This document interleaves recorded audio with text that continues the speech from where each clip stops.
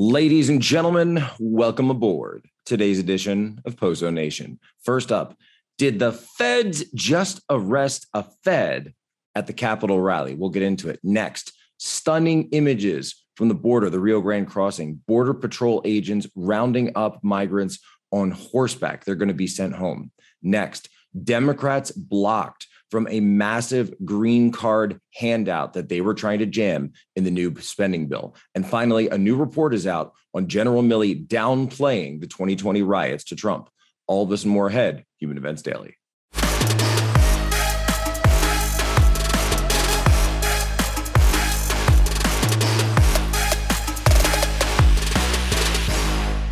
So this past weekend, there was a rally held in Washington, D.C. at the Capitol. It was held by a group that was supporting the people that are still locked up over January 6th. And so the event was held by people that wanted to support them. They said it was going to be peaceful. They wanted people to come out. Pretty much everybody looked at this and said, you know what? I don't want to get involved with something like that. It just doesn't seem like the right time. And we know it's going to be crawling with who? Two groups, media and feds.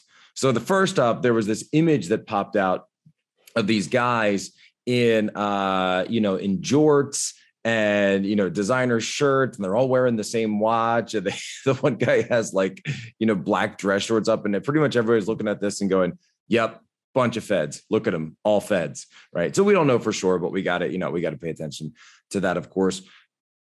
The thing we were told was a national headline, and yet nothing happened that day. But actually, wait, no, one thing did happen. Somebody was arrested there. Who was it? What happened? And we're told, if we go to Capitol Police Twitter, they said that the man arrested had a gun. Okay, that's actually serious. So what's going on? Fortunately for the public, Ford Fisher, an award-winning documentarian and journalist, was on the scene and he captured the footage. Let's take a look. Yeah.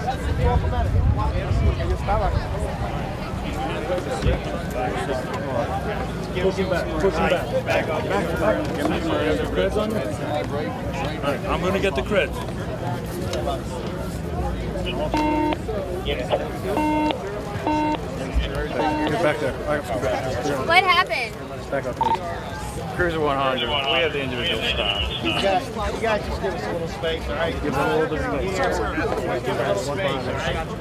Ask the waiter what? Are you undercover? Give us some space. Are you part of the event?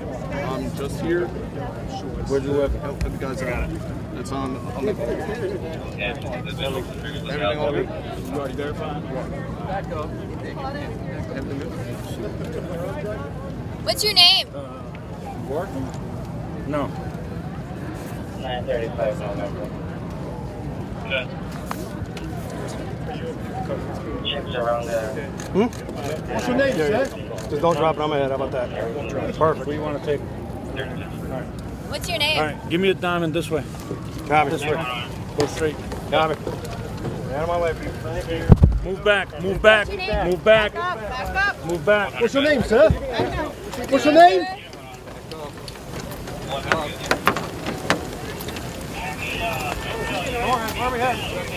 Right to the pad.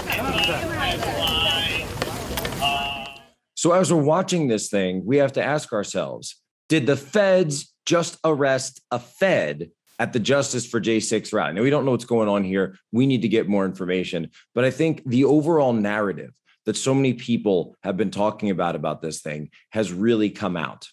But I want to point out something that's more, I think, indicative of what's going on here. The fact that these types of rallies can no longer go on in the United States Capitol in Washington, D.C., means that there has been a chilling effect on conservatives using their First Amendment in Washington. Understand the draconian nature of where that leads. Now, there have been rallies and events outside of Washington, and those have been great and those have been perfectly safe. But I want people to understand that there is now a pervading sense that if you go to Washington, D.C. as a conservative to hold a rally in your nation's capital, you are going to be looked at as a criminal. You are going to be looked at as the potential next Timothy McVeigh. and you are going to have all of the federal attention and the media totally squared on you. There were more police, law enforcement, feds, and media there than there were actual people attending the rally. And of course, the feds were way more interested in this than they were on keeping an eye on Brian Laundrie, the former boyfriend of Gabby Petito, who was just found in the Grand Teton National Park.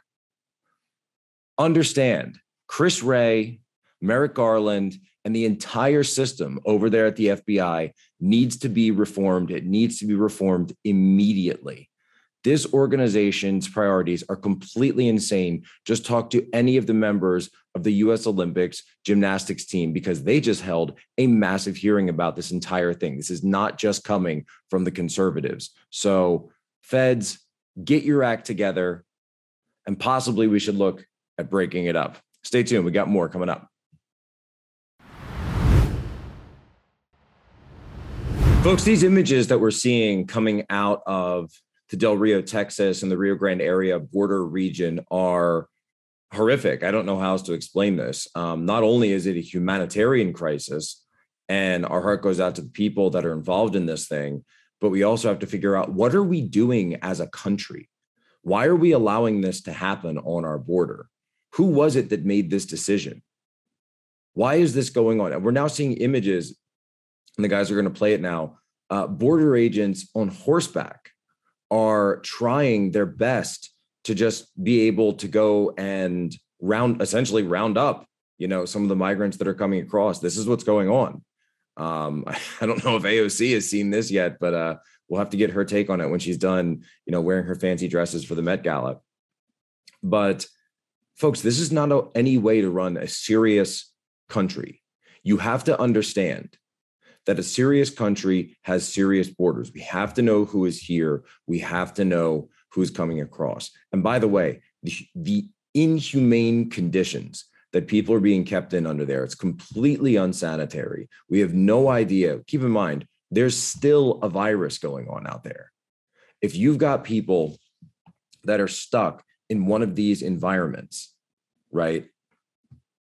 Unsanitary, a lot of people staying together, that is a perfect condition for an outbreak. And they're talking about 15,000 people congregated under a bridge because there's nowhere else to put them right now.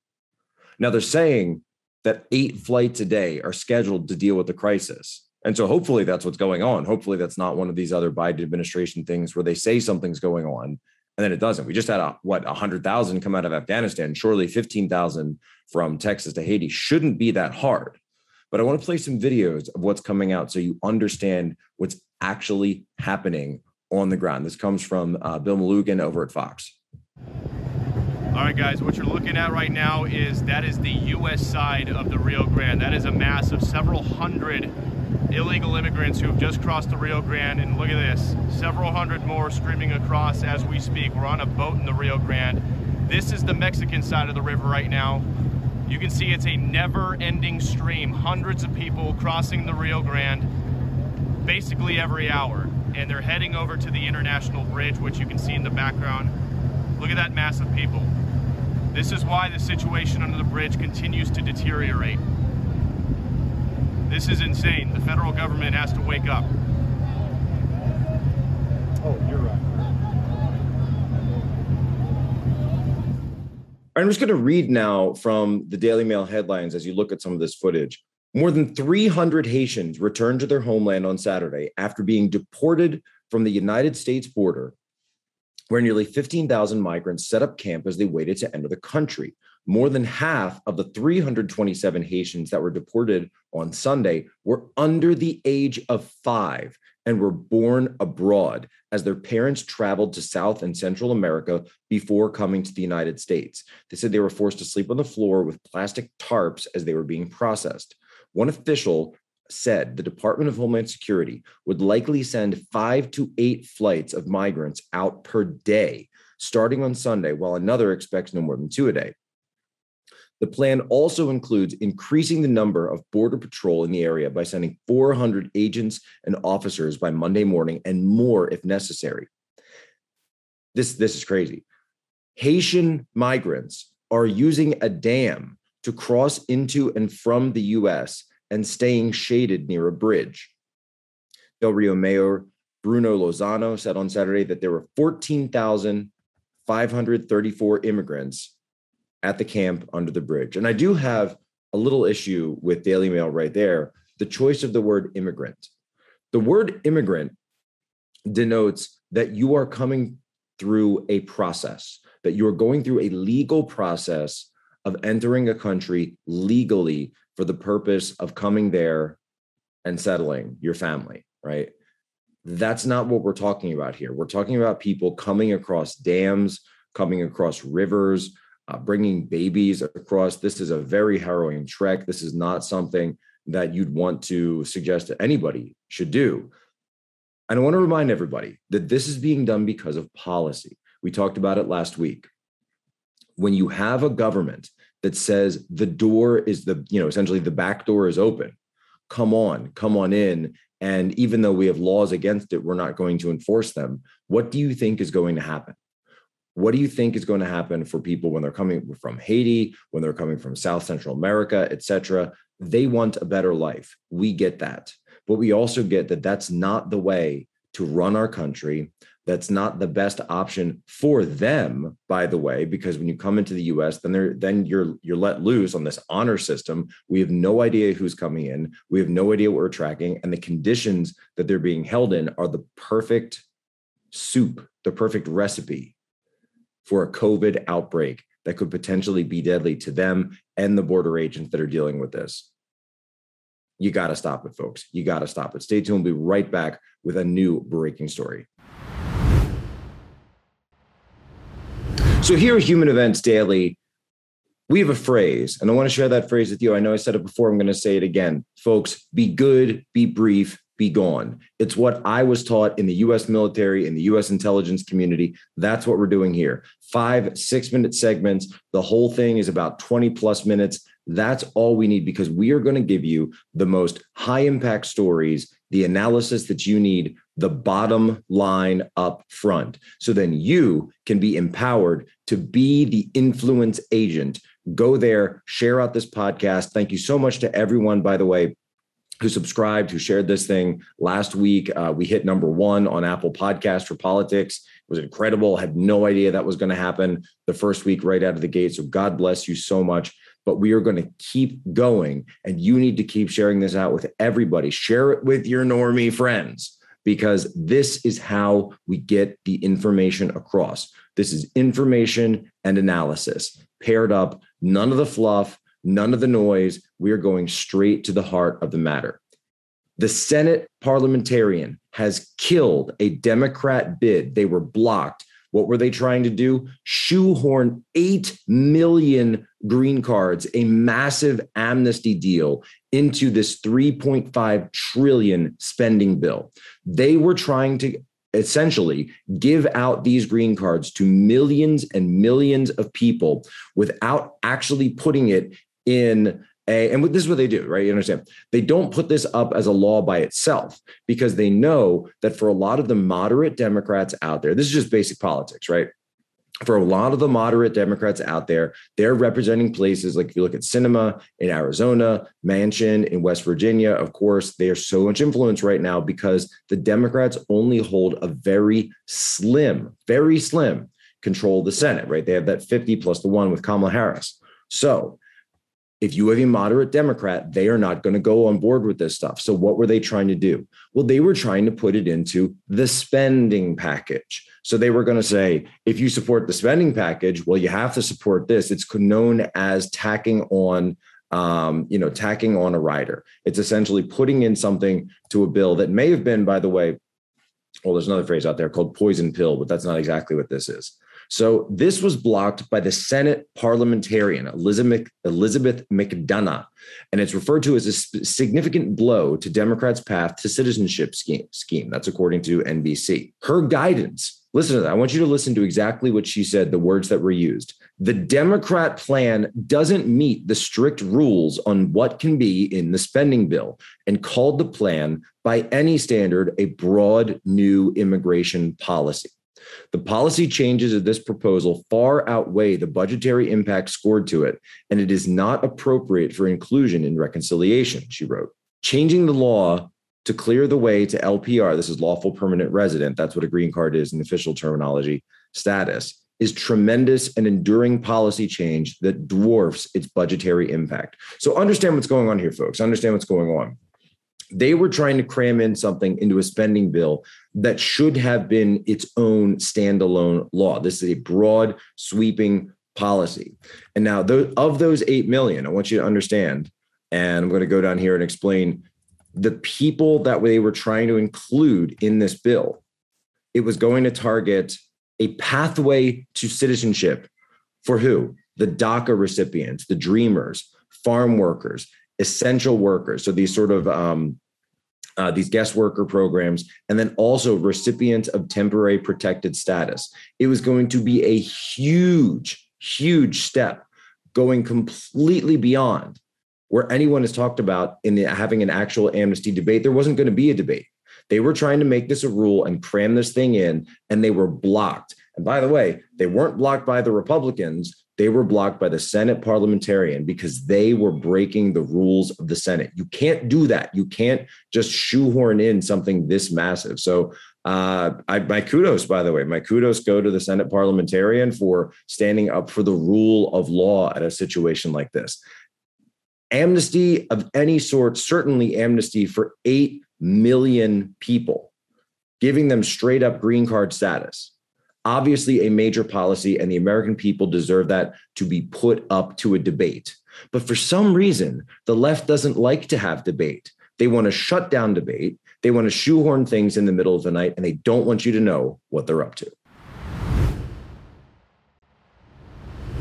So we've been talking all week about this new Woodward book, and specifically what's coming out about General Milley, or as I like to call him, General Milley.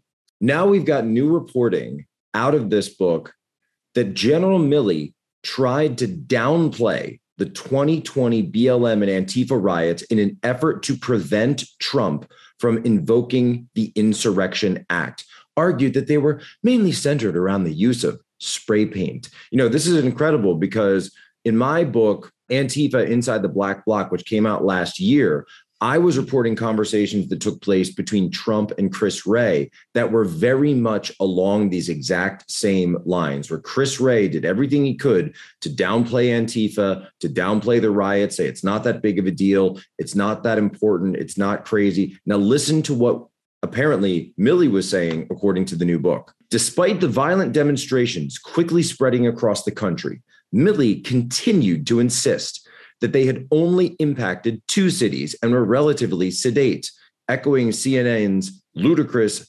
fiery but mostly peaceful description of the riots.